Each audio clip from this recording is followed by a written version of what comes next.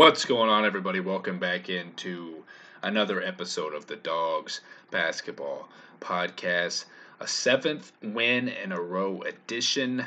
Not joined by Noah Lurch today, with it being Friday night and plans for one of us and one getting off work. Had to push it to right now, and that's quite all right.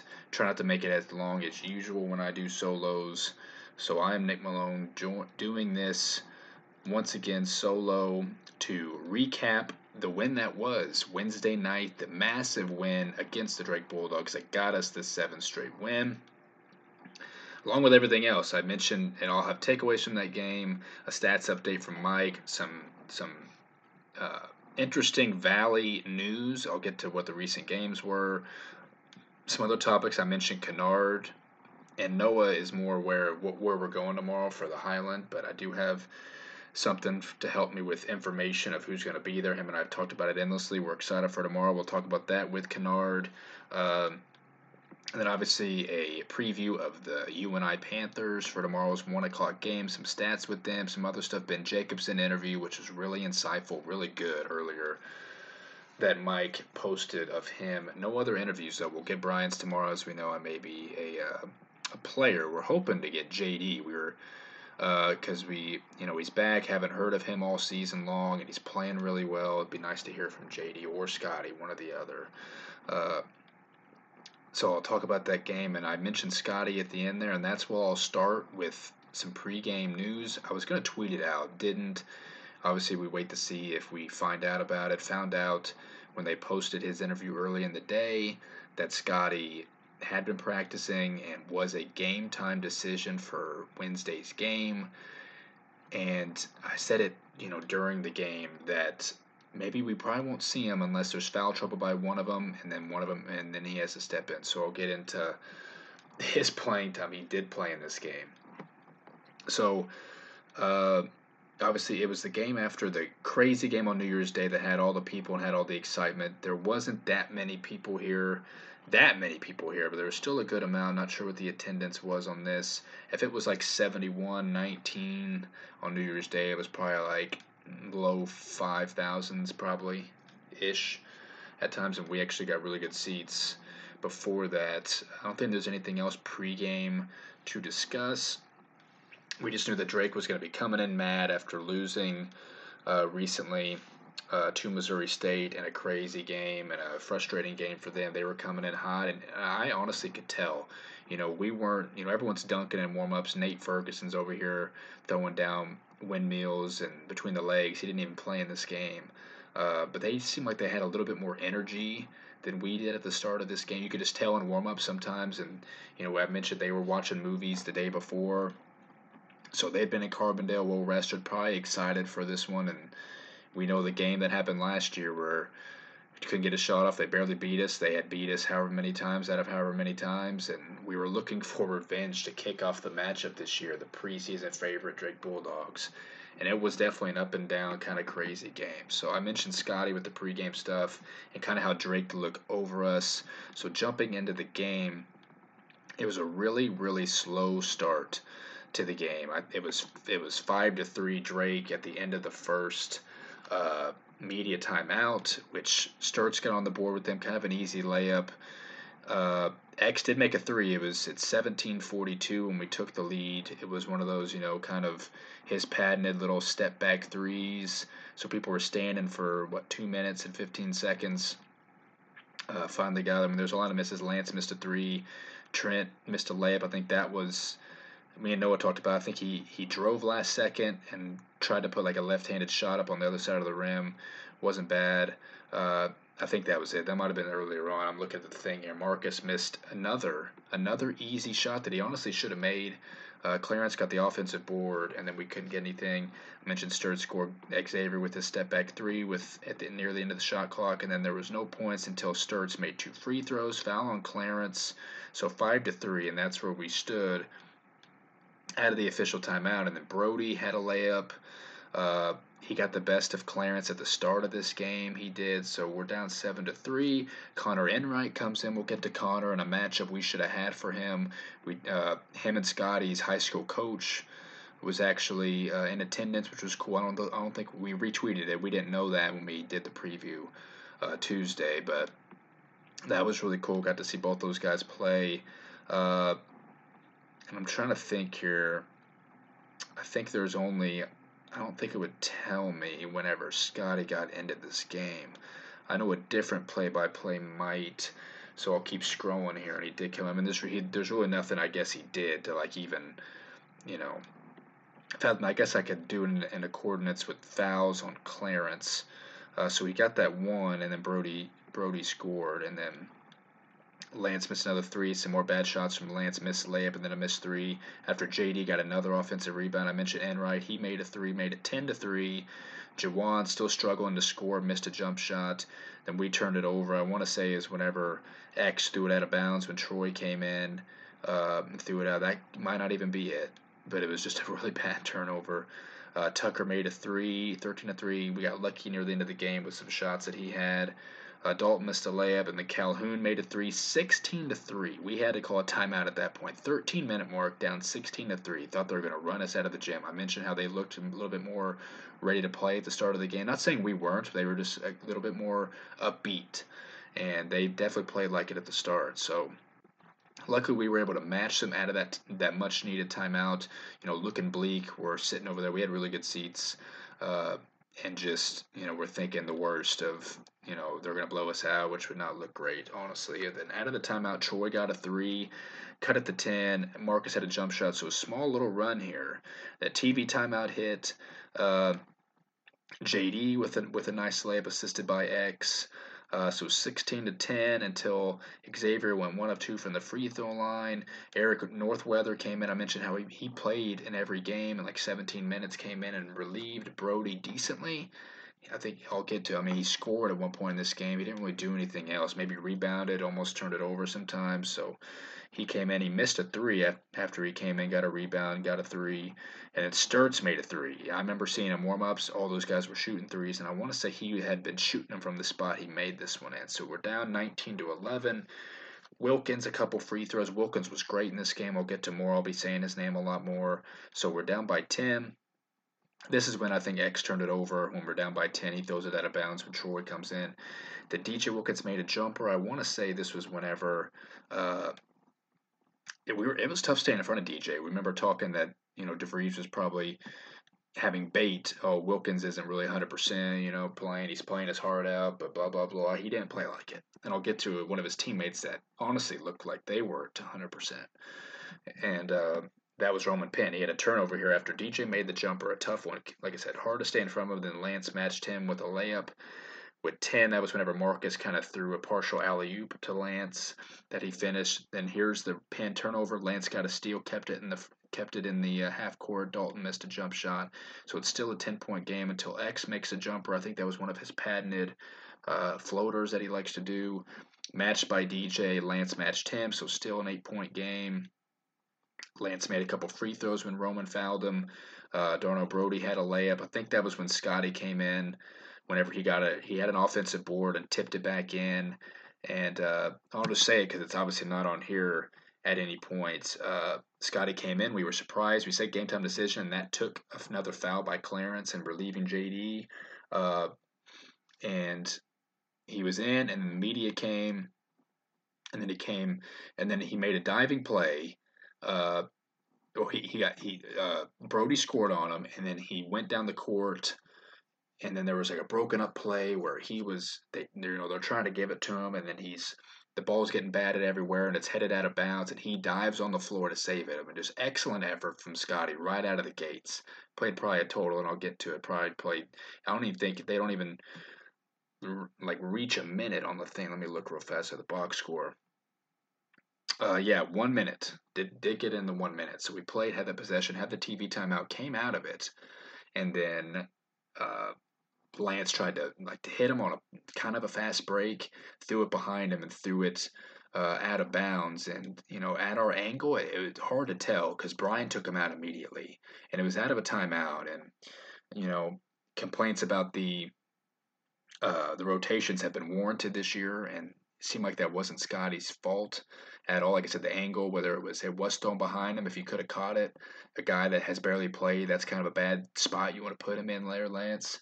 But he took him immediately out. I guess JD was either ready or Brian didn't like what he saw from Scotty, which again he got scored on, but he had the effort play. Excuse me, and I think Brian would want guys in there that would reward the team and actually have those kind of plays, but he didn't. So then he came out, and Noah and I kind of got into it because we're thinking of like why is he getting taken out? I mentioned just the usual breather, and he came back with it was just out of a timeout, and because I was just confused and I tried to defend it because it didn't make any sense why Brian took him out because it wasn't really his fault in that moment, and then we didn't see Scotty again. So 1 minute into the game, like I said, got scored on. Tried to save a ball from out of bounds, and he didn't really get any other opportunities, but he did get the taste of it. And Marcus said after the game that people are going to know the name of Scotty Abube, and they're gonna feel him in this league. So, and that's what we've been saying, and their teammates are saying it. So we know Scotty's going to play a factor. Then I'll get to him again. One of us might have him for a dog of the game for our next game. So all that happened when he was in. Like I said, Brody scored there off an offensive board. Marcus made a couple free throws, so we cut it to 6. Then there was nothing until Jawan went 1 of 2 from the free throw line, down 5. Tucker had a layup.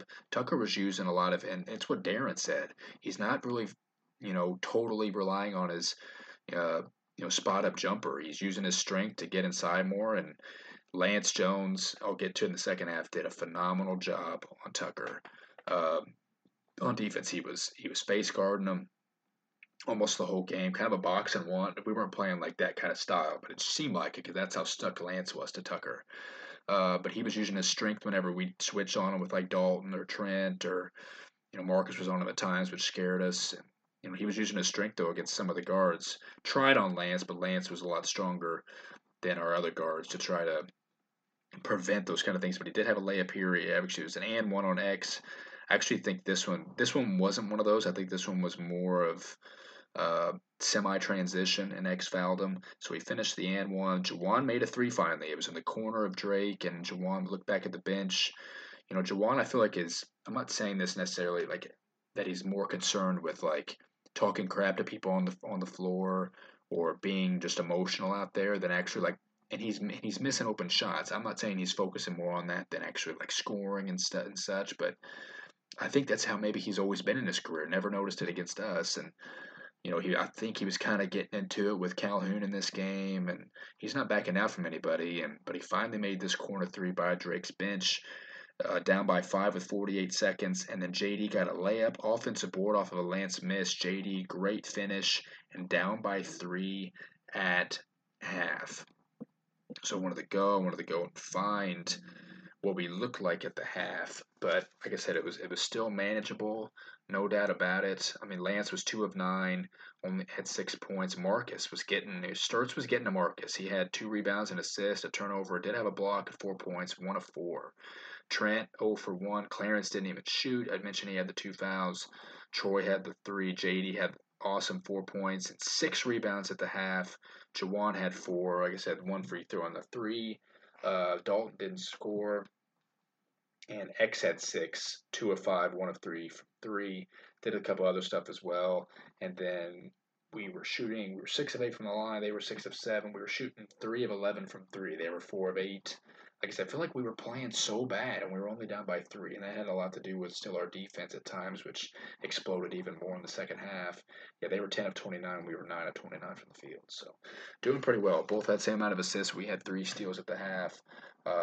And they had 6 turnovers to our 4, and I'll get to the final number at the end. It was again in single digits, which obviously benefited us a lot in this game. We're getting a lot better at that, and I don't recall if Drake was good at turning teams over. I just know they were good at not turning it over themselves. So that was the first half. In the second half, like I said, 3-point lead could have been, was honestly looking great. Marcus hit X on a layup to cut it to 1. And then Wilkins, who was just dogging all game, hit a 3 to make it 4. Then Tucker had, I think this was one of the, he got it, they just went down court. I think this is whenever Tucker got one of his interior points. Clarence at 1 of 2 from the free throw line. Let's see. I mean, DJ was getting shots up. He missed, thankfully. Tucker then made a three. I want to say if this was at the 14-minute mark, because I don't know if he made another one. So this obviously had to be the one whenever they blew a play dead because I forgot who shot it here. Wilkins shot one that at first didn't look like it hit the rim. Calhoun got the rebound and kicked it back out to the top of the key. You heard a whistle, so our guy stopped defending, and then Tucker threw up a heave at the top of the key and hit it, and then they waved off time, and then they reviewed it to see if it did hit the rim and if Tucker could have got the ball off in those like 2 or less seconds that would have been left on the shot clock. Then of course, they ended up giving to him. There were a lot of fans screaming about what the rule was and that you can't allow whatever, and it just baffles us that we knew those points were going to count. So then there was a 6-point game after all that nonsense. Marcus made a couple free throws. Wilkins had another three, so we're down 7 at 12:48. Northweather got fouled, made the layup, did not make the free throws, a foul on JD. There weren't points until Dalton had one of his nice layups again on Northweather. And then nothing for a while until Marcus made a couple free throws at 8:39. Cut it to 3 after those. So we're really at hand. I want to say there was more points in here that I don't know about. After Dalton had the layup, it was 7. And then I'm not sure. And then all of a sudden it jumps up and Marcus had free throws, and then we're down by 3 all of a sudden. I don't see anything else between those. So the Marcus had another layup, couldn't stop him. This is whenever he got deep on. This was assisted by Troy. Got us a 1-point lead, a 1-point deficit at 8-minute mark. And this was whenever. Or it's even, no, it's lower than this, sorry. So Roman Penn finally had a jump shot. I think that was his first make of the game. Marcus, 2 more free throws. And then here it was. Down by 1, 45-44. Stops galore. Roman Penn turned it over. Marcus missed a layup. He got his offensive rebound. Dalton turned it over. This is whenever Dalton, I forgot how he turned it over. It was a bad pass or something. So back-to-back wasted possessions and got them to turn it over. Northweather turned it over. And then Lance turned it over. I forgot what play that was. And then it was Wilkins missed, and then we went down. Troy turned it over because he was trying to do his patented, dribble baseline off a rip and lost it out of bounds. So more wasted possessions at 5:43, still down 1. Weather turned it over. This one Lance turned it over. So 3 straight turnover possessions. Awful. And that was, I think, that was a foul on Lance. It was an offensive foul. And then touchy fouls. Dalton had a touchy foul. Tucker missed one of his layups when he got deep. We got the rebound. Still more missed layups on our end. Weren't able to take advantage until Marcus finally made a jump shot to give us a 1-point lead at the 3-minute mark. And then we were up 3 out of a TV timeout. Roman Penn missed a layup. JD rebound. Marcus had a layup, and then Wilkins matched him. So we're only up by 1. And then Brody gets a clutch layup whenever there was chaos. He got an offensive rebound after Roman missed one of his slop ups. 50 seconds down 1. Nobody I don't think was panicking at that moment, knew there was a lot of time. I just knew that it was going to bank on, and we called the timeout, and we knew it was just going to bank on having a great offensive possession. That's why the timeout was good, to know what you wanted to run, even though sometimes we know that doesn't even matter. So, and out of that, arguably the shot of the year outside of his shot against Oklahoma State. No doubt that one was pretty big. This one, though, when chaos was ensuing in our possession, nothing was going.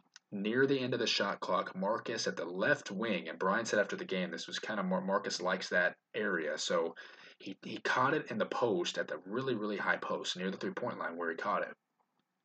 And then, of course, faces up. Tucker was guarding him, drills a 3 to give us a 2-point lead in the face of the preseason player of the year.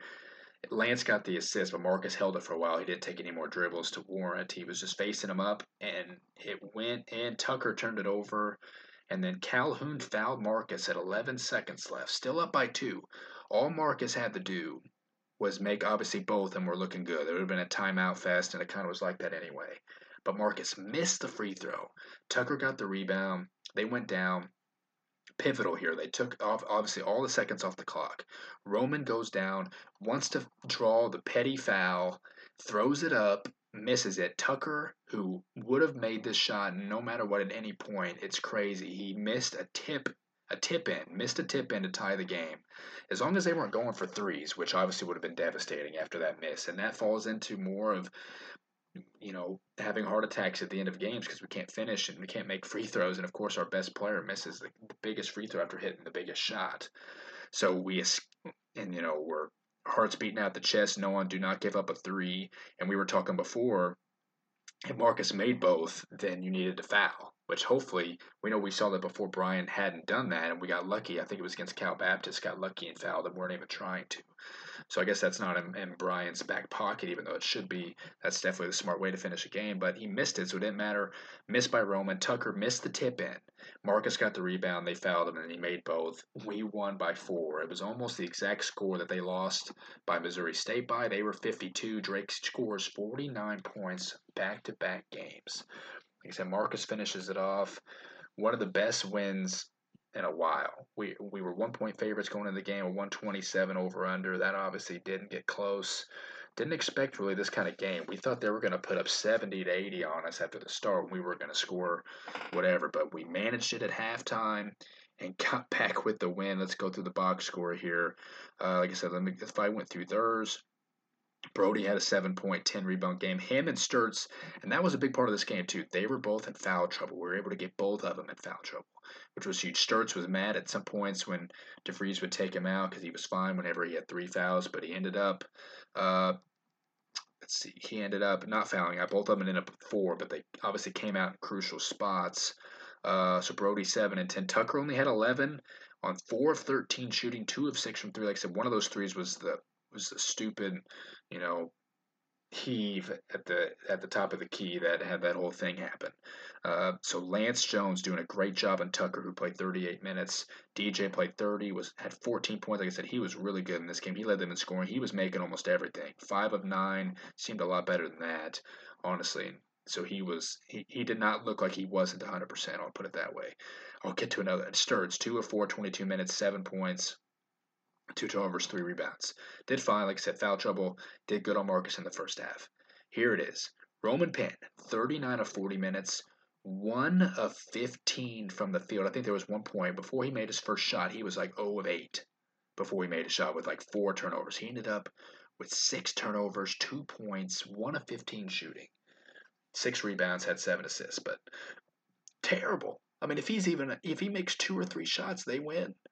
Who knows how the game plays out? And we were talking about X factors like Sturts clearly because he's arguably the best defender Marcus is going to face outside of Donovan Clay in the Valley. And he did a great job on him. Foul trouble. Roman Penn's the other X factor. If that's not Tucker dominating, we didn't expect DJ to do this well. We know he's good. Counted on him not being 100%. We knew Roman's good as well, but he did not make anything. He was trying to slop up floaters, wasn't happening. He was turning it over. He looked like he wasn't 100%. And we know he dealt with injuries at the start of the year. He's only missed like 2 games. And that was in obviously non-conference. So, terrible game for Roman. Like I said, if he was, and it's funny because he likes to chirp a lot, likes to talk a lot, so it's good. He's one of the villains of the league, I think. But when you're on that kind of team, I guess it's warranted acting that way. So yeah, him being bad was the reason why we won. So, but we played really good defense on him. I don't think he made any like easy shot or missed any easy looks. I think we just did a great job on him, and he was forcing up shots on his own. So he's the reason why they lost. Honestly, North Weatherton, they had what is this? A 3 by Calhoun, who was 1 of 3, only got 3 shots off. He needs to get more shots off. Honestly, me and Noah kind of talked about that. Enright, 10 minutes. North Weather, 13 minutes. So they only played an 8-man bench. So the one that matters is ours. Clarence, though, 11 minutes, 5 rebounds, had the 2 fouls, didn't play a lot the second half. We rode JD and Troy at the end of the game. 1 point from the free throw line. If someone would have told me if Clarence went 0 for 2 from the field or played 11 minutes, or if you just told me he scored 1 point, I said, yeah, we got blown out because we've been relying on Clarence a lot. So luckily that's how good JD's playing, but Clarence 11 minutes. Marcus 39 of 40 minutes. He did come out. I think we were losing within 10 and he came out, but he didn't rest long and he came directly in at one of the medias. I think 5 of 12 though from Marcus, 10 of 11 from the free throw line. He missed that crucial one, which could have cost us. 10 of 11 though, 8 rebounds. And I usually don't let stuff slide. Like if we almost lost, I really don't care how you did, because it came to a crucial point when you missed and you shouldn't. It was you quiet as a church mouse for the easy cliche of metaphor. Uh, that whenever he was shooting free throws. So that last one had no excuse. But he had 8 rebounds, did have the 21 points and the biggest shot, and we rode him. We'll get to him again at the end. Trent, 14 minutes, didn't score, did have the one layup and missed 2 threes. He needs to make some of these threes, and some of them were at the end of this. He had one wide open one off an offensive rebound and missed it, so he needs to start making, or he needs to sit down. X, 24 minutes, 3 of 7, 8 points, 3 rebounds, and assist. Lance, 3 of 14, 8 points, 3 steals, 0 for 6 from 3. Lance did not hit a 3. He did have those 3 steals, which put him back in the steal column, which was good. Troy, 17 minutes, 3 points on that 3. Played good defense at times, though. Did have that one bad turnover, and it was a bad one. JD, 27 minutes, 6 points, 10 rebounds, 1 block. He had a point in this game where Marcus found him at the high post 3-point line where he made his 3. JD was kind of, well, one, really good offensively, but he was creeping underneath the rim behind Brody and whoever was guarding him, and Marcus hit him on one of those passes that we said is it's a great pass. We know JD hasn't been handling balls well when he's that low, and then of course, what do you know? It's like don't make that pass to a guy who's limited offensively down there, but he took one dribble and had just a hook shot on Brody and made it. So it's like obviously it worked out. It looked great. JD is starting to impress us big time. This was the best he's looked in a Saluki uniform. We talked about it. I can't remember any other time last year. He had a lot of good moments last year, but none that come to my mind. And we need him most right now, and he's playing like the best he has in a Saluki uniform. So great game from JD. He had 3 offensive boards, which is huge. Scotty played the 1 minute. We'll see him a lot, hopefully, moving forward, clearly. That was kind of a refresh for him, and I guess Brian disciplined him after that one play, which that turnover didn't even go to him, so it didn't even matter. Dalton, 17 minutes, 2 points, played. He was 1 of 5 from the field, 0 of 1 from 3, did have the layup, but he played well, played good defense on pin a lot. And then Jawan had 4, need more still from him, but he did get off the schneid from 3 in 15 minutes. He said, "Do need it."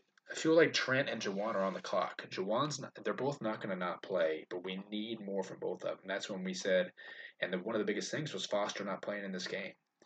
AJ, of course, isn't playing. You could honestly I guarantee you, I don't want to guarantee anything, but Noah and I are thinking that you could probably get this, definitely Foster and Trent, same production.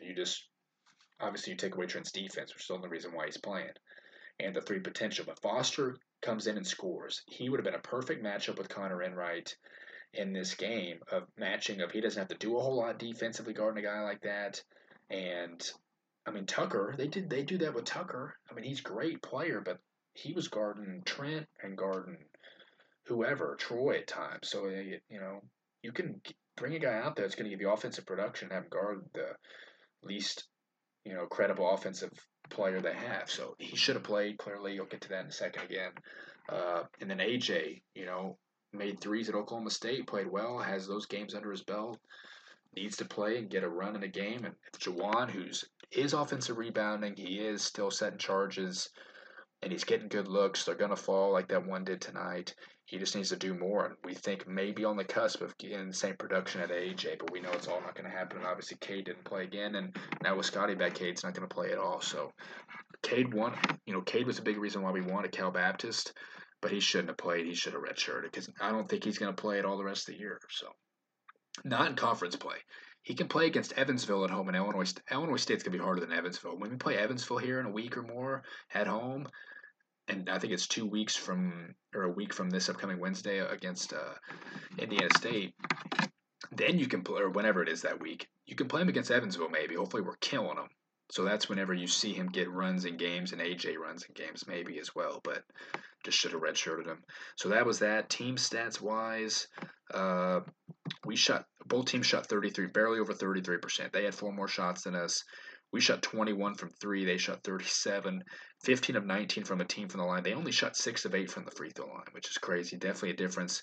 Both had 35 rebounds. They had 13 turnovers, 9 turnovers for us. Another game below 10, which is a big deal for this team. Like I said, we had, 4 against Murray and then 9 in this game. I don't remember what we had against Belmont. It was over 10. But we're looking better and better in that regard. So, like I said, did not shoot well, but neither did they. So their defense was good, our defense was good. And I remember tweeting at the end, we were talking after that. Shout out to our player of the year, Marcus Tamask, and our defensive player of the year, Lance Jones. Like I said, Lance needs to be on. If he's guarding the preseason player of the year like that, we know he can guard a lot of other people moving forward in the league because we didn't really count on him for face guarding like he is right now. So we'll need that moving forward. I got some quick stats updates. Marcus is at 1,347 in 89 games, at 21 past Dick Garrett and Armand in this game, and Falker. He did that last game. Lance is right behind Randall in points scored. Marcus will be climbing. He's behind Kai Nuremberger now, and he'll be climbing up that before we know it more and more. He also did Mike also posted about free throw percentage in his career. Marcus in his career is at 82 or almost an 83% free throw shooter, which is eighth all time percentage wise. Maybe he'll keep climbing that. Greg Sterick, of course, great free throw shooter, was 91 for his career. He's not going to catch him, but and consecutive free throws made. Remember that stint last year, he made 32 straight. And then this year, obviously, he missed in this game, so the streak's broken now. He had a couple this. He had 18 at one point this year, and had a lot in his career. Career minutes average, Marcus still leads that in his career in 89 games, 35 minutes per game. That's all time. It's ahead of Nate Buford from 84-85. 54 games, 34.4. Troy Hudson played 34 minutes. Lance is at 29 for his career. That's off the top 20. And the minutes average, Marcus is on here a lot. And then I think that's it. Mike posted he did for a career assist. Marcus is 14th in assists now with 288. Lance is 20th with 255. So those guys will keep climbing those lists again as well. Quick quotes from Brian. He said, quote, "It wasn't pretty. Two really good teams playing hard. We didn't get off to a good start, but for the last 30 minutes, I thought we really competed at a high level. We didn't shoot the ball well and had some turnovers, but in terms of effort, that was some high-level effort. Happy for Marcus. He just made a play. He drove, he cut it off, then he got the ball back and made a play. That's what talented, winning players do." I'll end it there, end quote. Actually, he did talk about JD. He said JD came back from break really motivated, wanted to play his best basketball moving forward, and he's put a lot of extra work in. I'm happy for him that the results are paying off. He does a great job for us defensively, but he's also doing a great job for us on the offensive end. End quote. Couldn't agree more. Coach O'Brien, small takeaways I had just now were that I mentioned, I think rotations is one of the biggest gripes we have right now. Like when guys are coming in, when guys are coming out, who's not playing, and that's where I tied in Foster. Could have had a perfect matchup with, and Foster's been playing obviously every game. He didn't play against UNLV. I don't even know if he played against Cal Baptist. Don't even remember. Cade did, so I'm assuming Foster did. But he needs to play. That's bottom line. Like I said, he could be doing just as much as what Trent's doing right now. Trent hasn't scored in 3 games. 3 games Trent has not scored, and his defense has been fine, hasn't been great. He's still doing his defense, but Foster needs to play. Should have played in this game. He could have guarded Connor Enright. So that's all I know. That's all either of us know. I think it's the biggest gripe we have. I think Noah has other gripes, but I think the biggest one that I, for sure, 100%, I'm all over is some of the rotations and how Foster doesn't play in this game. We're thinking that he's probably unhappy. He's got to be with the way he's been treated with minutes, but apparently he's still happy. And there's a whole thing, and Rodney mentioned this, is the team validating itself after a win like this and validating themselves on being good and fighting through ugly times. And even when people are doubting in the moment if they're going to win a game, and this team's showing that they're resilient and they can finish these games. I mean, 7 in a row. You've won 3 straight games against teams that are going to finish in the top half of the league.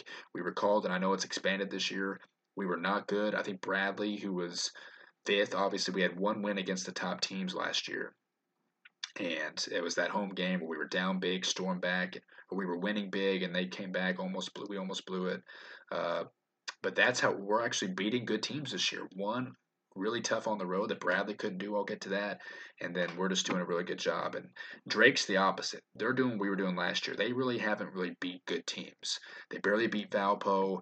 They beat I don't even know who else they beat. They are 2-3 though, and they lost to Missouri State. They lost to Indiana State, and they lost to us. All top teams. So Drake's not really doing a great job. I don't remember who the other team they beat was. It wasn't anybody good. Probably UIC. Probably I don't remember. I don't remember. I'll have to look here in a second. But they're 2-3, and they're not beating good teams. So, and then I mentioned we got him in foul trouble. Marcus had our final 15 points. I think that solidifies his Player of the Year lead.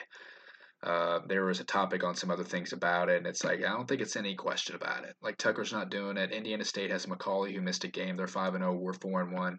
You could say Rob Perry on a 4-1 team, no doubt about it, or Donovan Clay on a 4-1 team. Marcus is doing everything for us, and he scored 15 of our last 15 points. I think it's safe to say on a 4-1 team, he's leading the way after this effort here. Uh, so now let me get into the recent games that happened in this first matchup, or in this first of the two this week. We always do a stat update beforehand. Wednesday's games. Northern Iowa won on a buzzer-beating tip back against Valpo on the road. Indiana State handled Illinois State for most of the game, only won by 9. That's kind of deceiving. That was on the road in Normal. Missouri State killed Evansville and Springfield. And then Belmont had beat UIC 77-71 in Chicago. A good bounce back for Belmont. And then Murray, without Jamari Smith and with Brian Moore back, who scored 10 points, beat the Bradley Braves by 9 points. I think Bradley was up big at first, and then Missouri State skidded by, was leading at half, and then finished the game. Rick Mast only had 3 points in 22 minutes, only had 1 rebound. He only had 2 fouls. So Jay Sean was good, and Zick Montgomery was good.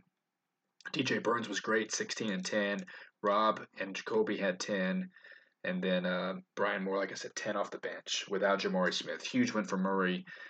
I think Noah predicted that win. I didn't think Jamari wasn't. As soon as I saw Jamari wasn't playing, I said they're done. But they got the win. This huge win that helps us in the standings, helps Murray in the standings. They're now 4-1 as well. So good win, great win for Murray. And I wanted to say, because I saw Indiana State here with that game, I had a stat here that I literally just saw. Julian Larry in his last 3 games, he's taken off for them. Listen to this. He's shooting 86.9% from the field in 3 games. That is 20 of 23 from the field. Probably a couple threes in there, but we know he's really he gets to the rim and scores. 15 assists to 2 turnovers in this time and that ratio, and he's averaging 16.6 a game. Incredible stuff that Julian Larry's putting up for the 5-0 Sycamores right now. Had to add that in there. So before I talk about next week's game, I'll talk about some other things here real fast, some quick things around the Valley. I did see where Dana, they were talking, and there was an article that Dana Ford's making his players stay in hotels when they're at home because they are unbelievable on the road. That the fact that he's making them stay there to give them that road feel to it, which I think can do it a little bit, but they know where they're at and stuff, and lets them hone in on that because Missouri State's playing great. They've won 4 straight, and they're riding high, and Dana Ford's doing that. Whatever works to keep this thing going. They are playing really well. I mentioned Julian stuff, some other stuff. I saw Fred Thatch is out for the year for SLU. He's got a torn ACL, which sucks for them because they are struggling. They just lost to George Washington the other day, so they won't have one of their glue guys for the stretch of the A10, which stinks. Had to add that in there. And then quickly, I'll talk about where Noah and I will beat them all. That's the Highland Shootout to watch. Kennard Davis Jr. in the main event. It is the 31st annual Highland Shootout. They only had limited people last year. Didn't go in 2021. They canceled it. So Noah and I haven't been since 2020. He had gone, I think, a year or 2 before me. I started in like 2017. We always loved going there. We remember seeing when Chris Payton was signed to us. We went and watched him there. We've seen so many great players. Let me go through the players that have been there before. Uh, uh, Bradley Beal when he was at Chaminade, Jordan Goodwin, if people know him for the Wizards, went to SLU, had Althoff. We watched him. We didn't watch Andre Iguodala, obviously. E.J. Liddell, was on the Pelicans, hurt out for the year. Great Ohio State player, great Belleville West player. Darius Miles, Michael Porter Jr., and Jason Tatum, to name many more. Great players all the time. And I wanted to go through some of the players that are going to be there. There's a number 2 overall prospect that's going to Kentucky who's playing in this game. There is, I'm trying to think what his name is off the top of my head now, looking at it. Justin Edwards, he's on a team playing at Kentucky, or he's going to Kentucky. The Rubin brothers from Chicago Simeon are going there. We know Miles is going to Loyola. Wesley's going to Northern Iowa. Marez Johnson, who's a stud big man, going to Illinois. James Brown, another stud big man, going to North Carolina, or a forward going to North Carolina. Kyan Evans, we were in on, going to Colorado State. Caden Fish, we were in on, going to Iowa State. The Kansas State's got a guy going to Jordan Pickett out of Belleville East. He's going to SIUE. Indiana State's got a player. Find him here. had it. Cameron Manyawu at a Kansas City team going to Indiana State. We'll keep an eye out for him. Some guy who's playing is going to Air Force for football, and B.J. Ward, a Chaminade player, is going to SEMO. So a lot of good talent. Brock Harding, who we've been in on, going to Iowa.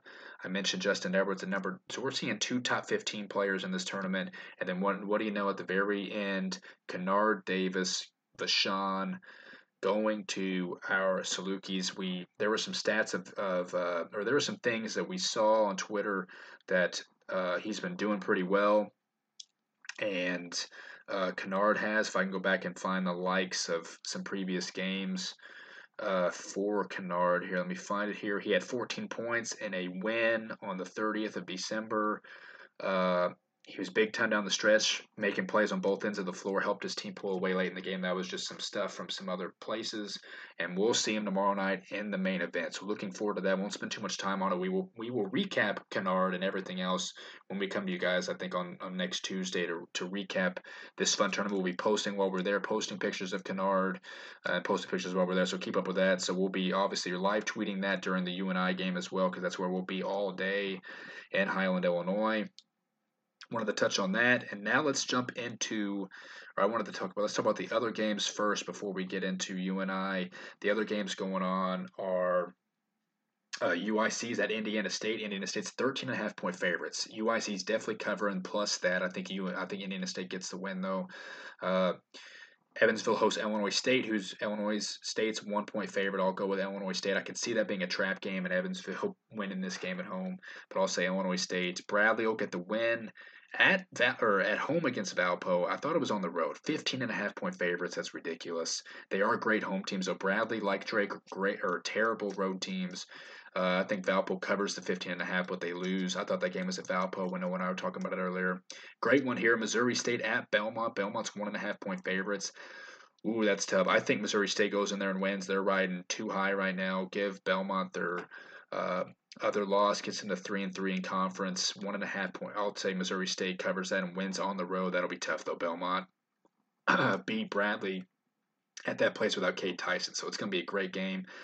And then on ESPNU at 5 o'clock, that game's at 4 o'clock, the one I just mentioned. The others are at 1 o'clock with ours. This one's Saturday, 5 p.m. ESPNU. Drake, 8 point favorites at home against Murray State, who should have Jamari Smith back. Drake's a great home team. Murray is a matchup that they haven't seen. I mean, they beat Bradley. I was saying how Murray hadn't really been playing anybody. They beat Bradley without one of their best players to get him back at Drake. Ooh, I think Murray covers the 8, and that's a toss-up to me. If Drake will get back on track, I think in a close one, Murray plus 8. Like I said, ESPNU, those are the games this week. And then let's see here. Ben Jacobson had an interview, talked about how with his recruiting that he needs to jump out of the box more. He wants to stick to the script of still relying on freshmen, but he said that they'll get in the portal and they didn't land guys they were in on this year, but he'll still do that. Austin Fife, he mentioned January 30th is when he's going to get a checkup with blood work. He's probably not going to play again this year or the rest of his career. He said he's kind of a coach. And the time that he's not playing, he was healthy to start the season, though, he said, and then it kind of spiraled out for him. He talked about Bowen a lot, talked about us a lot. I don't think I'm missing anything. He talked about losing Noah Carter to the portal. They had great conversations when he left and stuff. And a really good insight from Ben. We retweeted that if you guys want to check that out. I was going to go through stats, but UNI is not good really in any statistical category. They are low. I think the highest they are on the stats that I found was 136th in field goal percentage. They're about 45%. Other than that, listen to these. 291st in fast break points, about 7. We're tied for 126. Bench points per game, 14. That's 316th in the country. We are actually tied with 20.19 tied at 190 with Evansville, ironically. They are 315th in assists. They don't do that. They are tied for 347th in blocks. They are 140th in efficient field goal percentage. I mentioned 136 in regular. 193rd in field goal percentage defense, so they don't really get after you. They're 183rd in three-pointers attempted per game. They attempt about close to 22 a game. had about a 33% clip. For reference, we are 57th and getting threes up a game, 25%. I don't know where that ranks, not very high. And attempts wise, percentage wise, still not, but we're right behind them at 32. They are 177th in 3-point defense. So yeah, I mentioned that we are 48th. We're keeping teams below 30%. They're 196th in free throws, so they only attempt about 17. We are awful at that. We're 298th in free throw percentage at 66%. Or they are, sorry, they are 298th in free throw percentage. They're not a good free throw shooting team. We know Bowen Born's good. I didn't really go through the personnel yet. Let me do that near the end here. And UNI does not rebound. We are 1.5 point favorites. Noah picked Scotty to dominate in this game. I'll go with X. I think I picked him in recently because we need guys to hound Bowen. Jacobson mentioned guys are getting after him, and he's still finding ways to put up points. With our defense, we should be able to handle Bowen. But let's talk about the players that could hurt us if Bowen doesn't. Bowen is averaging 19 on the season. Not sure what he's doing in conference play. Pretty good. He's obviously competing for player of the year depending upon where they finish. Definitely for a first or second team nod. He's shooting 44% from the field, though. Not great. 82% free throw shooter. He's assisting, but not really at a great clip at three. He's barely getting a steal a game, 42 from three, so you can't leave him open. That's bottom line. Here's another one. The biggest one of the X factor in this game is Titan Anderson. People are talking about him being most improved player, true sophomore for UNI, great player. Ben was raving about him. 14 and 9.2 rebounds with 2 assists, 51% from the field. Doesn't really turn it over. He is shooting 67% from the free throw line, though, and he's 33 from 3. So he'll shoot it. I didn't think he would. I don't know what kind of clip that is. We mentioned Nate Heiss. He's on here. He's only played in 2 games. He's obviously out for the year, so they've took a lot of hits this year. No Fife, no Heiss. Here's another one. Another one going to be up for freshman of the year. Michael Duax. 9 points a game, 5 rebounds. Another X factor. He's shooting 55% from the field. 6'6". Going to be a weird matchup. He does not shoot threes, though, 22%, and he's 47% free throw shooter. So got to get him to the line. Trey Campbell, their other freshman, really good. 29 minutes, 7 points, 4 rebounds, 37 from the field. So he'll slop up shots. It looks like he's a 71% free throw shooter, 30 from 3, not great. Jacobson was kind of raving about Landon Wolf, who's also a freshman, so they're really young. They're probably one of the youngest teams in the country, no doubts about it. I'd say bottom 10, probably youngest in the country. I don't know that stat. 6 points for Wolf. Betts, 5 points. Cole Henry, 5 points. So they're going to play a lot of guys, but they're really, really young, and we need to take advantage of that. That's bottom line. I'm sure they start Bowen, Titan, Duax, Campbell, and Wolf, or Betts, or Cole. Not really sure. Let me go back real fast to their previous game against Valpo, who they started. They started Betts, Duax, Campbell, Anderson, and Bourne. So they have Wolf and Cole Henry off the bench. Obviously, that's manageable. They got some okay size to them. We know we struggle to win at that place. I actually had reference, I think this quickly. This is, let's see here, whatever meeting this is between. This is the 74th meeting between us. We lead at 38-35. And we are 53 and 44. In Cedar Falls, our last win on the road there came in 2019 with Kevion Pippen, who we would love to have. I mentioned it. We'll have a topic here. Noah and I will, before Arch Madness, have like a round of 32 bracket of best Salukis all time, where we might make a 1, 2, and 3 team of best Salukis since 2000. We were talking about that recently. It would be really fun to do. Keep an eye out for that. We might do that at some point. So Kevion led us to win our last win there in 2019. We won by 7 at the McLeod Center. We're 9 and 23 all time at the McLeod Center. But in Cedar Falls, in general, we're 53 and 44. So we were decent where they were previous. This one, we're 9 and 23. And we are and we've won we've won 6 of the last 10 matchups, which finds that really hard to believe. We know we beat them in that crazy upset, Brian's first year. So overall, a decent matchup. And they have weapons, as I said. I mentioned 1.5. I expect us to cover. UNI's been playing some close games, except that one Missouri State one at home they had. Need to win this one to get to 5-1, because then you get Indiana State next, who will obviously be tough at their place. And then they'll be looking to sweep us. And then we get Evansville and Illinois State Illinois State first at home. So we need this win. We can be 7-2 after we play Indiana State if we lose that one. So any given day in the Valley, we know every game's tough. This one will be tough. A 1 o'clock ESPN3 game. We will be covering it, tweeting it while we're at the Highland tournament best we can. Hopefully we'll be retweeting. If we're not tweeting, the connection isn't great in that place. Have a lot going on that Saturday. Should be a fun day. 1.5 point favorites. X and Scotty, dogs of the game. Keep an eye out for those guys.